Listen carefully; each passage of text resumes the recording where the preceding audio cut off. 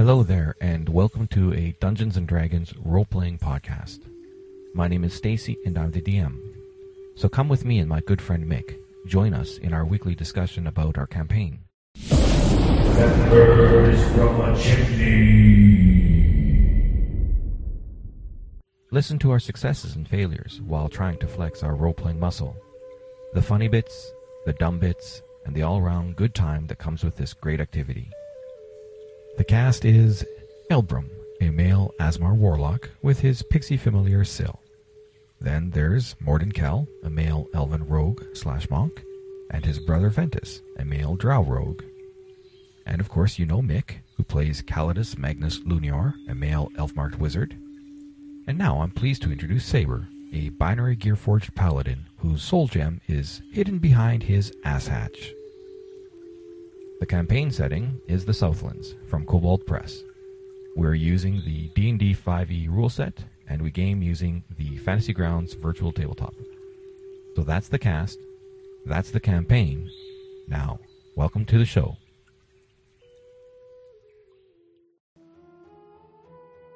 In this episode, the recapitulation continues, and we find our companions in the refugee camp, Ocelot Tent 5.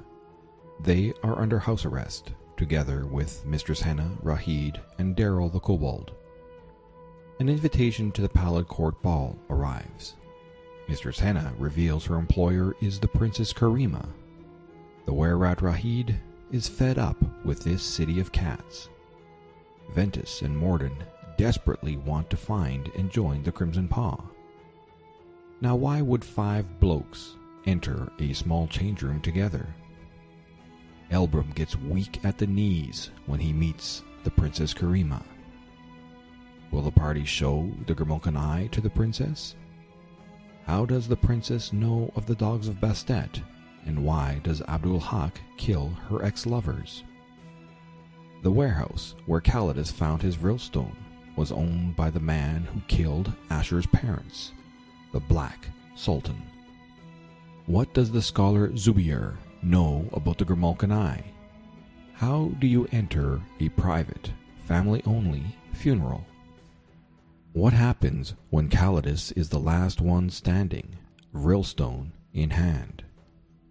Introduce Saber, the Gearforged, waiting outside a mortuary.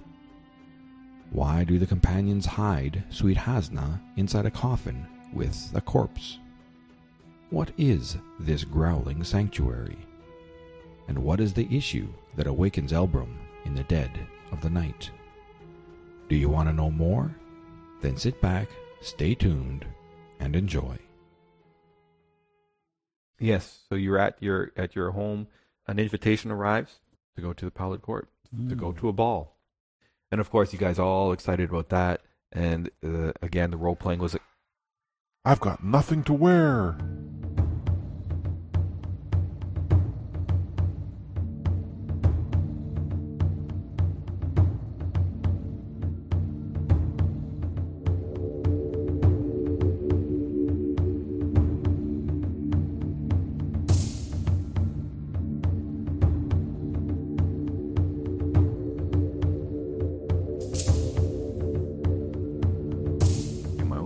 Too, and here it is.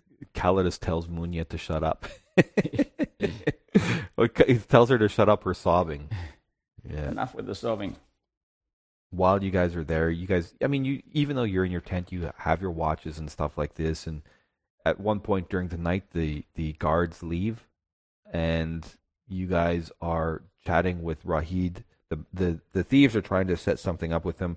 And at this point, I think they finally realize that Rahid is really of no value to them. So eventually, at this point, you guys go to... I think this was the first time you guys visited the Crimson Nibblers and ordered the special. Because you guys left... You left Rahid, and he was going to go back to his home. Because I think if I remember correctly, he said that he came from the city of Luxon, or probably one of the cities north of that. Can't quite remember. But he wasn't. He was a lone were-rat in the city of Cats, and he was just tired of being shit on all the time. So he says, "No, I'm not sticking around. I'm not going to set up some kind of a Well, I think at one point you guys were saying, well, we'll take over Festering Heth's place and become a fence, and we'll take over Hakon's place, and we'll run Hakon's camel business, and we're going to be these successful entrepreneurs. But Rahid was like, no, I'm heading home. I'm going to go visit my family. So basically, you guys took him for breakfast, and the guards are gone. The invitation for the Pallid Court arrived to go to the ball. So you guys are going to head out, and you take him for one final breakfast, and then he's off. And at some point, you guys are having a conversation, and you let certain things slip. And then Mistress Henna, at some point, was just like, you know what? You guys need to meet my employer. So you find out that although Mistress Henna did not have the 100 gold to pay you, that she was, in fact, working for someone else. And so at this point, with the arrival of the Ghast and the talk of the sisters, I think this was the trigger where she was like, okay, time for you guys to go meet the Princess Karima. So she wanted to take you guys to meet the Princess Karima, and you guys needed to stop and buy some gear because you wanted to be set yourselves up for the Pallid Court. I think at this point, too, this was kind of like the shopping episode, because I think this is where you guys had found, the elves had found some studded armor, and they needed to get it resized so that it would fit them. And you guys arrived at an armor store, and they wanted to use you guys to market their name, and they also wanted to use you guys to slander their competitors. And you didn't do that, but I think you did choose to, in order to get the studded armor that you found resized, you were getting their logo, the store's logo, put onto it, and they would deliver the armor, or you could pick it up the next day or something like this, and they'd be ready for you. This is where you also did the episode where the 5 of you guys went into a change room to have a discussion, so that Mistress Henna, who was with you at this time, because she's taking you to the Princess Karima, and you guys needed to have a conversation away from her ears. So when you're at the store, this was the store where you guys bought your dark weave clothes and your glamour weave clothes. So you need to have a conversation. So you're like, excuse me, Mistress Henna, we're just going to go into the change room here together to try these clothes on. And she's just like scratching her head as 5 blokes wander into a change room. None of this is familiar to Mick. He's lost. He's looking at his notes and going, oh, got none of this. Well, you know what? What we could do... I know it's there. No, it's just out of order. Yeah. I should have printed it with page numbers on it. So what happens, you guys do go to the Princess... Eventually you guys get to the Princess Karima. But the invitation to the ball is for at the end of the week, and it's the beginning of the week. It's just like... I think it's like Tuesday for you guys, because Monday was when you met the Mistress Henna. Or no, sorry, it was not this. You guys met Mistress Henna on Monday, and on Tuesday was when the Hakan stuff happened, so it must have been Wednesday. I can't remember the timing. But anyways, it was only a few days, and you're off to meet the Princess Karima. And, of course, she's this interesting-looking gnoll, who's not like most gnolls. And this is where Morden, who has a passionate hatred for gnolls, so he says a lot of discriminatory racist comments or stuff like this, and he's from Faerun. In Faerun, the gnolls are just evil. You just fight with them. You don't have conversations with them. So he's trying to get past this, and you guys meet with Princess Karima, and Henna is clearly friends with them. You guys start having dialogues, and from those dialogues, you learn the story of the Grimalkinai, in which point you give the Grimalkinai to the Princess Karima. At which point she says that she had heard of another thief who had been River of Sand diving and had found something, and he is the person who retrieved the Grimalkinai, but later he died, and the eye floated to the pit of the River of Sand where Rahid found it. And she lets you guys know that there's another piece to this, and she wants to employ you guys to find this. And this is where you guys start negotiating and things like this. You want a home outside of the refugee camp, and you want to get set up and established. And so you negotiate with her to do some of these things, and what are you going to get paid and whatnot. And she tells you the story and tries to work on your good nature to do good. And ultimately, she lets you know that she employed a friend of hers, a scholar, to do some more researching about this Grimalkinai to find out more about it. And she hasn't seen him in a day, and she wants you guys to help locate him. So she tells you that he usually is at the university or his home. At one point, too, during the conversation, you guys also, it leads to a conversation about Abdul Haq as well, who is the so-called leader of the Dogs of Bastet. So you guys had 3 places you could go. You could go to the university, to the scholar's home, or visit Abdul Haq. And I forget what it was, what part of the conversation led to talking about Abdul Haq and the Dogs of Bastet. I think it was something that you guys had learned via talking to either Rahid or Hakan. You'd learned about the dogs, and it just came up in conversation. I don't know if it was Asher who brought it up or if it was the elves. It's still not clear at this point in time the difference between the Crimson Paw and the Dogs of Bastet. Nope. No. Not even to this point in time, you guys haven't figured that stuff out. Mm. But she mentions that Abdul Haq is the so-called leader, and he's been hounding her, and that he's killed some of her ex-lovers. Is that common ex-lovers. knowledge, the Dogs of Bastet and the Crimson Paw? Nope. At one point, you guys do learn that the dogs tend to be like these gang members that go around and...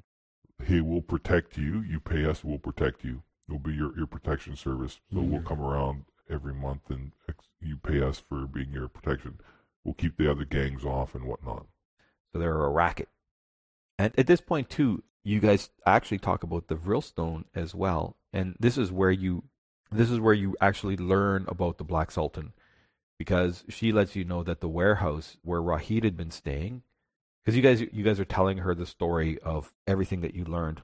And so when you tell her about the warehouse, at that point she indicates that warehouse years ago had been owned by the Black Sultan. Okay. And he'd been kicked out of Pur Bastet, she believed, by the Crimson Paw for unsanctioned smuggling. Mm. At which point, it's like mid-morning, you're going to go look for her friend, the scholar. I think this is one of those points where I had asked you, like, at end of session, where you guys going to go to help me prepare for the next thing. Mm. And I think you guys had said, yeah, we're going to go to the library.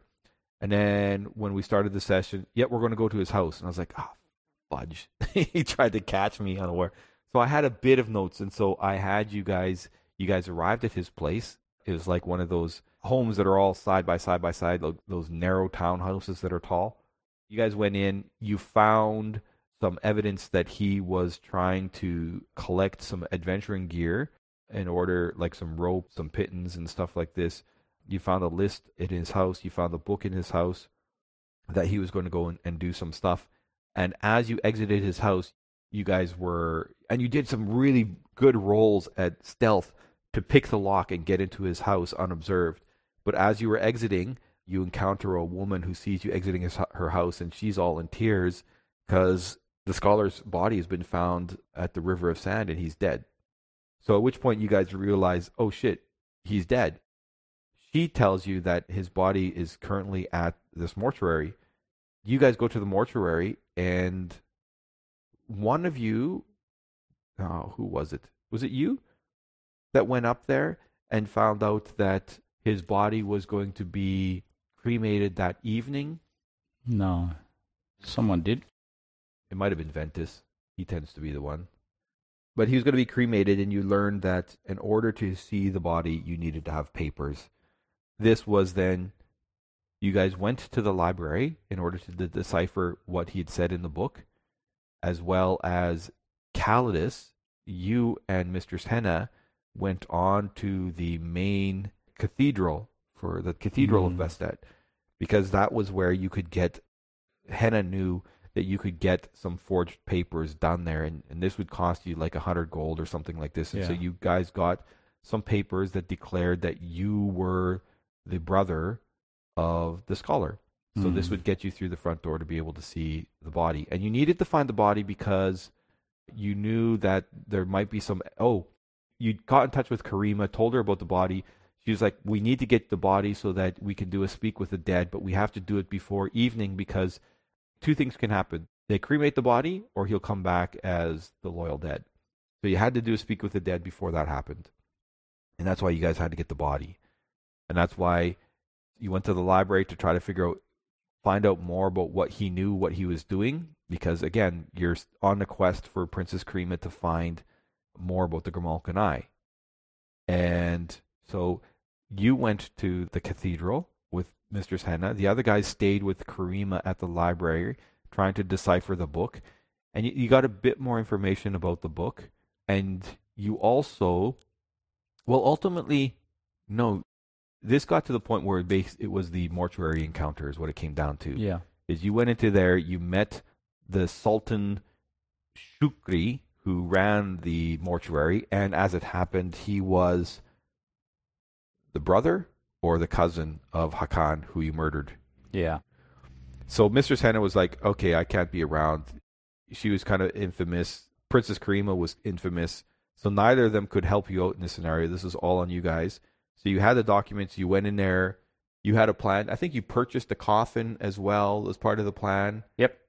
You got through the front doors. You gave him the papers. He told you to wait, and you're in this curtained off area. Yeah. He left the curtained off area to go down because he had a couple of his old buddies down there. And at which point, I think Ventus was inside the coffin. And so you guys are like, okay, we need to sneak. And so you guys lowered him down through the curtains. And he turns around, and it's a wide open area. So he's been lowered into the middle of a basketball court, yes. Yes. And trying not to be seen. Trying not to be seen, he turns around, and the guys are just watching as you guys lower him down. And they're like, what the hell? And so then he just commences a whole crap load of buffoonery to try to prevent. Yeah. But it got to the point where his buffoonery was, I want to try to injure this guy, but make like it was an accident. And it got to the point where eventually an encounter started and the fight ensued. At one point, you guys were doing this and hadn't progressed to the fight when some other people arrived who were also saying, hey, we are here to collect the body. I'm the sister of... The sister, yes. So we have the brother and the sister. Yeah. From a bloke that's got no siblings. Yep. So eventually a battle ensues. At one point, you guys are battling. The other person, they're trying to get the body. They almost get the body, and everything goes like this. And all of a sudden, the Sultan casts a fireball, and every one of you is dead, except for you. Except for me. And you try to use your cold spell as well, and the Vrillstone almost kills you when you realize, okay, I need to try to heal one of my companions. So you managed to. It didn't go according to plan. It was almost a TPK. And it was only because when the Sultan sent his fireball out, it hit the other lady and one of her companions. So they were upset, and so they got fully involved with the battle instead of just taking off with the body. So it gave you enough time, because you were like barely alive after nearly your little Vrillstone cold spell move, and you healed up Elbrum. Elbrum managed to drag another one. So you eventually everybody was conscious again, and ultimately you won the battle. And ultimately, before these other two could take the body away, you managed through some ridiculous sleight of hand, falling on top of the body and all this other shenanigans, you managed to find his wallet. And on his wallet, you found the rhyme that was going to lead you to half where... the rhyme. Half the rhyme, that's right. Half the rhyme that was going to lead you to the sanctuary. Yeah. So eventually you guys did manage to get to a point where you realized that this woman was not the sister. She was an employee of Abdul Haq. And for the entire time, there was a little invisible imp who was hanging around, observing everything. Again, through some good role playing and stuff like this, you found out that this girl she couldn't go back to Abdul Haq empty-handed, and she had no idea that you'd found the wallet, because this was another thing where I whispered to you that you found this wallet, and none of the other characters were aware of it. And at a couple points, I'd asked you outright, what are you going to do? And I didn't mention that you'd found anything. I was just asking you because I expected you were going to do something, but you didn't. And then this is one of those points where I was like, oh, okay, DM, shut up. They're role-playing here. Just let them do it. Because eventually, this woman is concerned, and it works to your advantage that she has no idea that you found the wallet. And she's like, I can't go back empty-handed. He'll kill me if I come back empty-handed. He's got the other half of this rhyme. So you learn all of this stuff, and eventually you guys are, okay, well, how do we get the hell out of this place and not have this imp observe us? So again, along comes the coffin that you guys purchased. Yeah, what a good investment that was. Yeah. So you hide her inside the coffin, and at one point you try to engage her to become part of the party to do something, but she won't have any of that. She's just like, just get me out of here, and then I'll do this on my own. But she's not going to go back to Abdul Haq empty-handed, so she's basically going to flee. So you help her escape, and I think at one point too, you guys actually do find the imp, and you manage to kill the imp, so it no longer is able to report back to Abdul Haq. At that point, you have also got in the coffin is the body of the scholar and her. You put both of them in the coffin because you need to take the body to a temple in order to get a priest to cast Speak with the Dead on it, so that you can find out more about what the hell, like why did he die.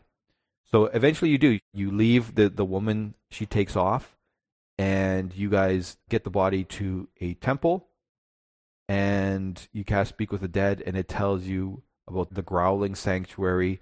It tells you about the poem, and that's pretty much it. Apart from Saber. Yep.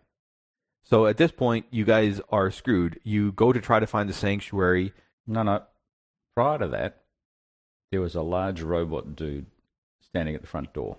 Oh shit! Yes, this was the introduction of Saber. That's right, because at this point, by the time you guys got into the mortuary, the barbarian Asher was no longer in the picture. He had disappeared for whatever reason. Yeah, and so this was the introduction of Saber, and so he arrives. Karima had sent him, bashes through the front door, and of course, you guys want to stage the scene, but you can't replace the door to stage the scene when you guys are exiting to look like, again, to avoid leaving something that the CSI unit could trace back to you guys. But you do clean up. You do try to clean up the place, and Yeah. I think as well, you robbed the place blind as well. Whatever wasn't bolted down and was worth something, you took. We took. And we find out, we leave. They speak with the dead, and we find out where the sanctuary is. Yep. And so you guys go to try and then to we find go it. back to the tent. Yes, you go back to the tent. I think you guys leveled up at this point and stuff like this. You get ready. And then you guys go out, I think, the next day to go into the sanctuary. Except Elbram had an issue that night. Yes, that's right. So that first night, all of a sudden, Elbram encounters Silhouette Starfire. Who I've abbreviated to the SS. That's probably inappropriate, isn't it? Yeah. Yeah, no doubt. Dear. Yeah, the SS is here. Yeah. She is coming to get you. Yeah. Oh. In order to do this too, you guys needed to get into the river, you needed to... So Saber could go no problem. I think he goes and he checks and he finds an entrance, but you guys need to go and get in, and this is the part where the princess purchases 3 scrolls of water breathing, and you are going to spend 12 hours trying to convert a water breathing spell into sand breathing. And while you're doing this, you guys are attacked. This is because at one point, the Princess Karima comes to you guys while you guys are staying at the tent and lets you know that the woman you found at the mortuary, she was found dead. Her chest had been torn open. And the Princess Karima, she'd come to let you guys know about this. And what you guys didn't know is she'd picked up the necklace that this woman was carrying. Because when you were doing your convert water breathing to sand breathing spell, while that was happening, the Princess Karima was with you, and this is where you guys you find out that this stupid necklace is like a GPS unit for the mummies, and the mummy comes following the trail of this necklace, and she finds you guys, and there was like 3 ghasts with her, and the mummy. Big battle ensues on the rooftops in this hidden place that the Princess Karima had brought you guys to, and I think there was a couple people that died, but it was just, I think Oraki and the princess were like the last 2 standing, but you managed to kill off the ghasts and the mummy, and then basically heal everybody back up. At which point you, of course, managed to successfully do your arcana checks in order to do the conversion, and now you have a sand breathing spell, which is going to get you down into the sanctuary. So you guys get into the sanctuary. Eventually you find that there's one part of the sanctuary you find, and you go in there, and it was trapped. And there was this big thing about how do we get down there, and Elbram has this idea, and he has one of these amulet that turns into a tree, and I have no idea the thoughts behind that, but you guys throw the amulet into the river, the tree bursts forth, and then it starts to move down the river as the river flows, the river of sand. And I was just like, wow, that was, not sure what that was, but it totally didn't work. And you guys then eventually managed to get down. You trigger the trap. I think Saber and Oraki get trapped inside this room. You guys are on the other side. Somewhere before this, we actually went to a Crimson Nib store, though. Probably. Yeah, we did. Oh, yeah. Well, in fact, too, right, because you needed to buy some armor for Oraki, but ultimately at one point, you guys had to go and visit Abdul Haq because the entrance that you found was not right. So you needed the rest of the rhyme. And you negotiated with Abdul Haq for the rest of the rhyme where he would get part of the treasure. Elbrum let slip something about, oh, yeah, you can keep the treasure. We just want the power items. And it was like his Freudian slip. And Calidus was like, Elbrum, shut up. Anyways, Abdul Haq gave you the other part of the rhyme. He sent a couple of his colleagues to go with you. Onka was one of the ones who went down with you guys, and you went into the second area into the sanctuary, and you guys got attacked numerous times. People were dying. You encountered some mummies. You found a bunch more of these stupid necklaces, at which point Abdul Haq wanted one of the bodies of these clockwork mummies, so you filled up the body cavity with like 5 of these calling cat necklaces, and you sent it to Abdul Haq, which becomes really relevant later on in one of our stories because those bloody calling cats is what caused the mummies to arrive at Abdul Haq's place. I've got 25 pages of notes, so 11-point font, just what I type while we're playing. And a day takes anywhere from one line to 2 pages of notes. And when we do this now, it all just rolls together as a hectic week. Like it does. It literally is. Oh, a hectic week. Yes, absolutely. It is a jammed-in hectic week of doing stuff. Yeah, because at the end, we've said that numerous times before that you've only been doing 4 months and it's just been 1 week. I think game time now, we're at maybe 3 weeks of game time. Yeah, and this is like full on every single day. Like there has not been a breath that you take in this whole string of chaos that's running through. But when you try and remember it after, like sit down now and what's the first date that I've got? October? Yeah, first day is September 28th. Yeah, 28th of September. So it's been 6 months, 9 months. Yeah, 9 months. You look at that and you think, it's just such a long time ago to remember what has gone on. Slam it into this context. And if I rewrite my notes to figure out what was important, I'm sure I could take it down to like 2 pages. This is what we did and this is what we need to be aware of. These are the connections between the people. And the connections don't become, the connections and what's happening doesn't actually become apparent until you do something like this. You do this massive recap and you go back and look at it and go, yeah, all the things that I thought were important. Well, no, I didn't think all the notes that I took, you just go, yeah, it's notes. And it's not until an event occurs later on that you look at it and see the connection and then can throw out a whole pile of stuff that's just fluff over the top of it. And the thing is, for me, like over the last couple of months as I've been doing the podcast and editing this stuff and putting it up, yeah, it becomes fresher to me because I've had to go through that editing process because it'd be the same thing trying to remember without having done that editing because it's like, oh, here are some moments during that session that struck out. So I can remember those moments and things like that. So it's more fresh from my point of view, especially up to this point because, I mean, we've just, in terms of where we are in terms of the podcast, you guys are just now at when you guys went to the pyramid. Yeah. Yeah. Which we didn't even get around to here. But the point is yes, it's been a hectic week. And when I sit back and I look back at the game time that's passed, I mean, the thing is, the Grimalkin Eye, that the mummies were chasing after the Grimalkin Eye, all of these elements tied together. And they all were sequential. So it seems like a really hectic week, but the whole process of looking for that jewel at the beginning was a starting point on a much larger a bunch of things that were going on. It's interesting too that the mummies are looking for it, but in the grand scheme of things, over the 3 weeks, you look at it and go, they popped up once. Like the mummies chasing the eye have popped up once. Yeah, but you hear about them all the time. Yeah, like it pops up at the when we killed off Hakan. That's when that's where you first heard about the sisters. And now they pop up again And in timing terms, in lifetime timing terms, they pop up again 6 months later. And you go, yeah, they popped up again. And the connection between them looking... When you look at it now, there is no connection between them hunting the eye and the fact that they've trashed Abdul Hak's place. They were in there, and that was only because that's where the Sending Stones were. Or not the Sending Stones, the Calling Cats. The Calling Cats were. Yep. There's no connection between the two. That's the connection that you draw. Well, I mean... There's lots of things in it that are so far apart that it just doesn't hang together. Not until you try and slam it into this. Not until you try and compress it back into a 3-week context. Well, I mean, the thing is too is like context.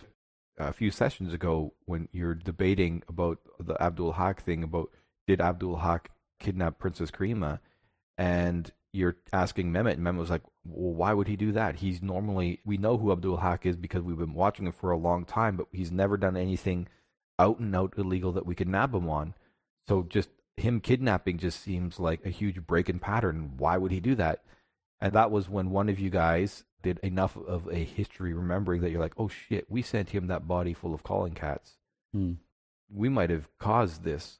We haven't made that connection though. Not really, because at the moment you're like, oh, is that a possibility? But it was enough of a of a thing to go to his house to look.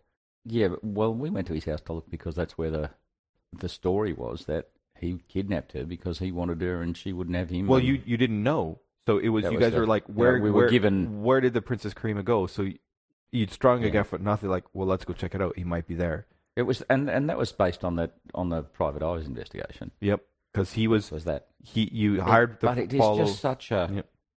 Yep. I guess the point I'm making is that it's if you're not heavy going in it.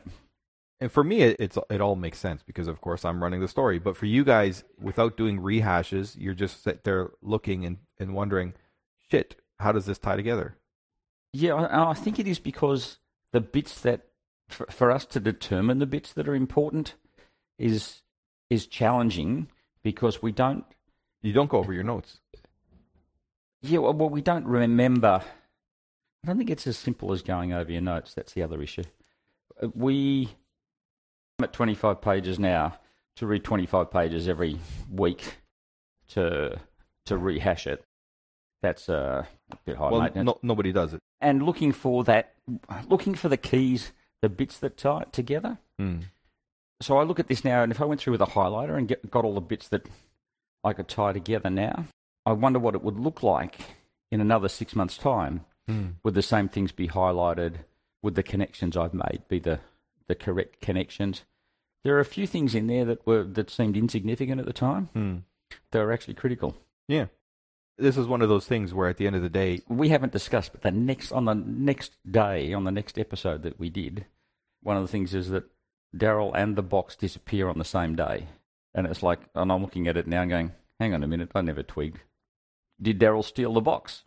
I mean, if I'd picked up on it then, I could have made that connection that he stole the box to go off and do something, or they may be just totally unrelated.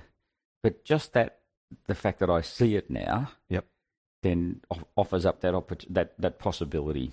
And you go, oh, hang on, is that a connection?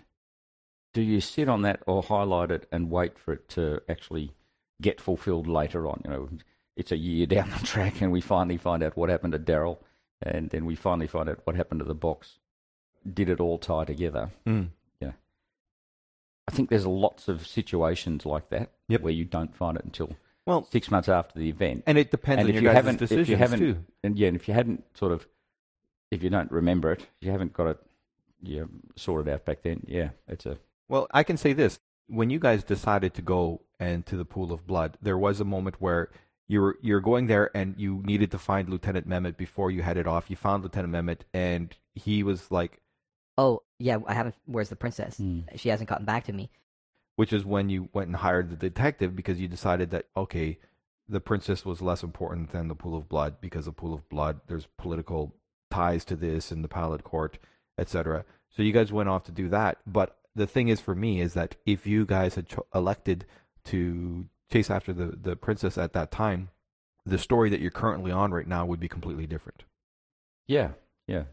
So to me, the main thing is like the way I look at it, when I thought about this campaign, is that the main theme of the campaign is the Tuscali incursion, and what does that mean? So for me, certain things in game time are occurring, and the things that you guys do they affect that game time or not? Yes, of course they'll affect that game time or not. But it's really up to you guys and the threads that you choose. Like when I put that before you, I love those moments where I was just like, do you do this or do you do this? I love that recent moment where Akmenos smacks Onka because he doesn't know who the hell Onka is. Yeah. And then Oraki rises and is like, holy shit, it's Onka. And it's like, oh, do I help Akmenos or do I go help Onka? And he's right there at the 10 feet over there is Akmenos. 15 feet over there is Onka. He's like, you could see the decision. He's like, which do I do? Which do I do? It took him, a few seconds to make a decision.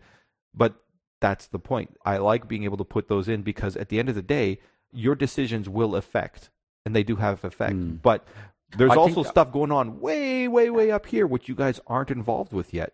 And for example, I will say that your discussions, those point, what's going on with the military, and eventually Kaelin's interested in that, and his questions to Lieutenant Mehmet and learning about the warlord Raikar and what his guerrilla tactics.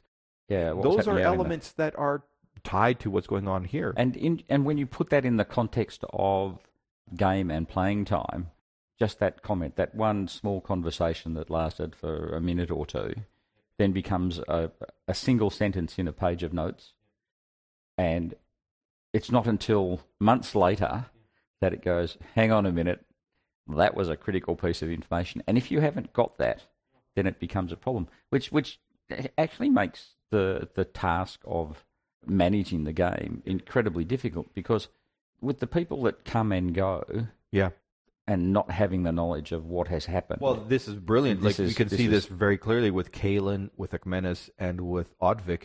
You guys were very, very familiar with, who was it? It wasn't Onka, it was someone else.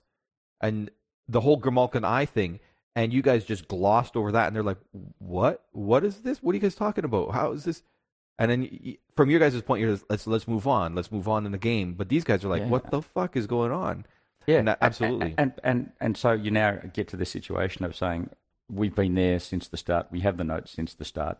These people appear, and we pass them the information that we think is relevant. And so if we consider the Raikar scenario, Raikar's out there, it becomes, the one sentence on page 93.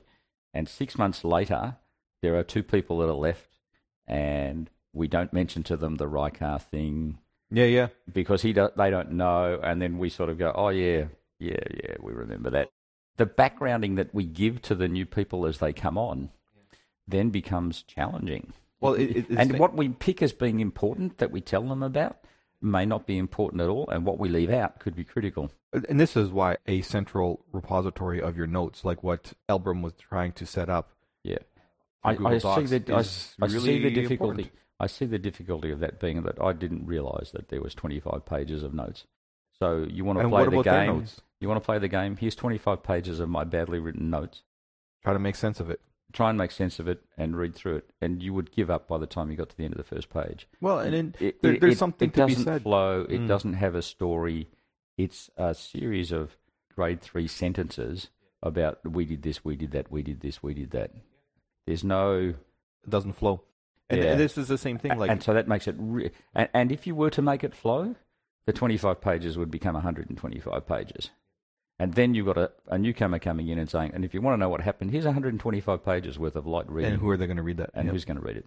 It's just nonsensical notes that it's impossible to read. Well, it's exactly the same. Even if you made it so that it was readable or legible, or who's going to read 125 pages? In the session where I'm a player, it was the exact same thing. Bringing me in as a new player to take over for another one that's moving on. Yeah. They're on this island. And so, okay, how do we get on the island? The DM worked out a way for me to get on the island, because it's just an island in the middle of the sea. Why the fuck am I there? Well, we figured out that I was flying overhead on an airship heading to another part of the continent, and the air elemental that is used to keep the ship afloat breaks free. Ship crashes. I basically fall. I grab one of these life rings that have the feather fall spell on it, so I float down and I crash on the island. Lose everything. I've just got my backpack on, and that's it. and here I am, a level 4 character with all these other guys, and I'm just like, for me, I want off the island. How the hell do I get off this island? And these guys are like, they're trying to finish this quest on this island. And I'm just like, well, who are you guys? How the hell do we get off? How the hell do we get off? Can we get off this island? Why are we doing this? Who's the dryad you guys keep talking about? So I'm just questioning. And it's really interesting because one guy who just left, he's just, let's just play. Don't ask me these other questions. These other two guys, they're really getting into the role playing. They're enjoying this business of. So at one point they're like, "You're from Drome? Why the hell are you from Drome? Which part of the war are you? Which side of the war are you on?" And so they start asking me this question, and we had a good half hour of role playing just about what is my interest, what is your interest, who the hell are you, in terms of should we accept you as being part of our party type thing. Or just tie you up to a tree and let the dryad come and eat you. Yeah. That's just it. Exactly the point of you drop in, you're fresh to the story.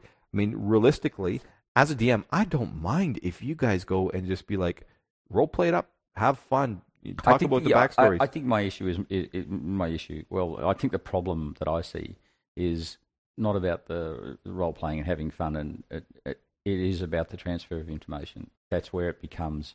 But how else do you do it? Because I'm not going to go and read someone's 25 pages of notes. I know. And there's no expectation to it. And then it becomes that's what I'm saying, from a management point of view, from the person that runs the game that has been there since day one, as the players come and go, there is this problem of how do you deal with the fact that they don't have the information? And it hasn't been transferred. And if Elbram and I disappear, then you look at those central threads and going back to to deal with the Grimalkin idol. We've only that thread is just gone. 8 or 10 pages into the notes. 8 pages into the notes. We've been playing for 2 months, 3 months, and we haven't lost the two. You lost Asher the Barbarian. We lost Asher the Barbarian. And you just at the point of losing the two elves. Yeah. So 3 of the 5 are about to disappear, and that's the first half of the story's just gone out the window in terms of knowledge. If Elbram and I disappear, then the only knowledge that they will have is the stuff that they found out since they joined. And the thing is, Oraki joined shortly after Saber joined. So she was there as you guys were entering in the sanctuary. But it was so she funny. Has nothing prior to that. Well, yeah, she didn't know about the Grimalkin Eye at all. Now, she's been listening to the podcast. But the funny thing is it was when Akmenis and Odvik and Kaelin were like asking, all of a sudden this business about the Grimalkin Eye came up, and they're like, who the hell's that? And Oraki's just like, yeah, by the way, who the hell is that? Because it's like, why are we doing this? Yeah. And I mean, she was just playing along, and she caught up with a bit because she does listen to the podcast, so she is aware. But in terms of her character, when she came involved in the scenario, she came in as she arrived at your guys' refugee tent because she had a vision that led her to you guys. And she's kind of been egging the vision about the bloody... And the other thing about that too is that where the Grimalkin Eye and the idol was important, it's now not important. Like, it's a central thread to it, and this is what we were doing, and this is what we have been doing, and it is what will take us back to the Growling Sanctuary if we ever go back. But in terms of the other players, it's like Grimalkin Eye, we don't care. They're more about, from their point of view, things like going to the Blood Lake. They were there when that came into play. That's what they wanted. That's what they will go and do. It's interesting that the whole story can just disappear off the face of the earth. The Tuscali invasion that was so important right at the start. And that's the only thread that links. When you bring in new players, that's the only thread that links everybody together. But even now, in order for the Tuscali invasion to be important, the Tuscali have to keep appearing. And if they don't keep appearing, then it doesn't work. And that's why they do keep appearing. So part of the job of running it is about making sure that every month or two we trot out a Tuscali event. And any event, we have to trot out the Tuscali event. And that's so that remains the main thing. Yeah. Even in the Pool of Blood scenario, this was another bit where you guys were having a conversation about this, and part of your conversation led to the point where I initiated a private conversation with Kaelin because I was like, this conversation is reminding you, it triggers a memory flashback of you, at which point you were thinking, hey, the hell, is this all of a sudden our conversations that we have during our podcast is now becoming real? And you were like, oh, so the Tuscali aren't bad after all, and the people are turning into Tuscali. And based on what I told Kaelin, it seemed to solidify that. So And I mean, that's just it. For me, it's important. Like, okay, this is the central theme, but how do you engage and bring these people in? And I do what I can, but ultimately, as well, it's up to you guys. And as there must well. be a point at which you have to throw things out. So For sure. So For sure. if we look at the Gromolkan Eye, which was there on day one, Yep. the idol hasn't been found. Not yet. The Nope. only two people are aware that that's sort of what we signed up to do and to go and find it. Yep. Is It has- you and Elbrum. Elram. Yep. It hasn't come back. Like, we haven't been Although- reminded to go and get it, go and get it, go and Although get it. part of it is your apartment was the obligation, the onus of doing something is because your apartment was only given to you from the Princess Karima. Yeah. And you haven't gotten to this point, but I will let you know, is that when you do get back to your apartment, you're going to find there's going to be a letter there. Saying, where's the Gromolkan Eye? No, there's going to be a letter there saying, hey, you guys haven't paid yet. Where's my money? Because who handles the payments? The payments for what? Your apartment. We were under the impression we were given the apartment, implying, Yep, but someone had to have done that, right? And yeah. where is she? yeah, well. So if good she's question. not there to make payments, who the hell's paying? So all of a sudden, that's the point. If Princess Karima disappears, all of a sudden, what's going to happen to your guys' apartment? Yeah, well, that's from my point of view, I'm sitting there assuming that the apartment is not rented, Yep. but that Exactly. I'm assuming the apartment is owned by her. And you'll find And out. so we walk in the door and find out, damn it, she's just renting the damn thing. we thought she owned it. Yep. Yeah, and that she gave it to us. Yep. So to me, this is just it. I mean, That I get to have fun about how do I relate some of the story elements together. Like, why is the Princess Karima important? And all of a sudden, you got these three new people, and they're like, "Holy shit! What? The person who gave us the apartment, this one that we were supposed to rescue that we forgot about? Oh shit! We don't got a place to live anymore." And what I happened don't to your think that's going to actually matter to us. and that what much. happened to your refugee tent in the meantime? I've actually got another plan in terms of survival and where we live, which dawned on me just today. And my alternate plan is just move into the hunt. All right. Anyways, I think this is a moment where we can close it off as time has run away from us. So until next week, guys, what's my closing statement? Until next week, catch you then.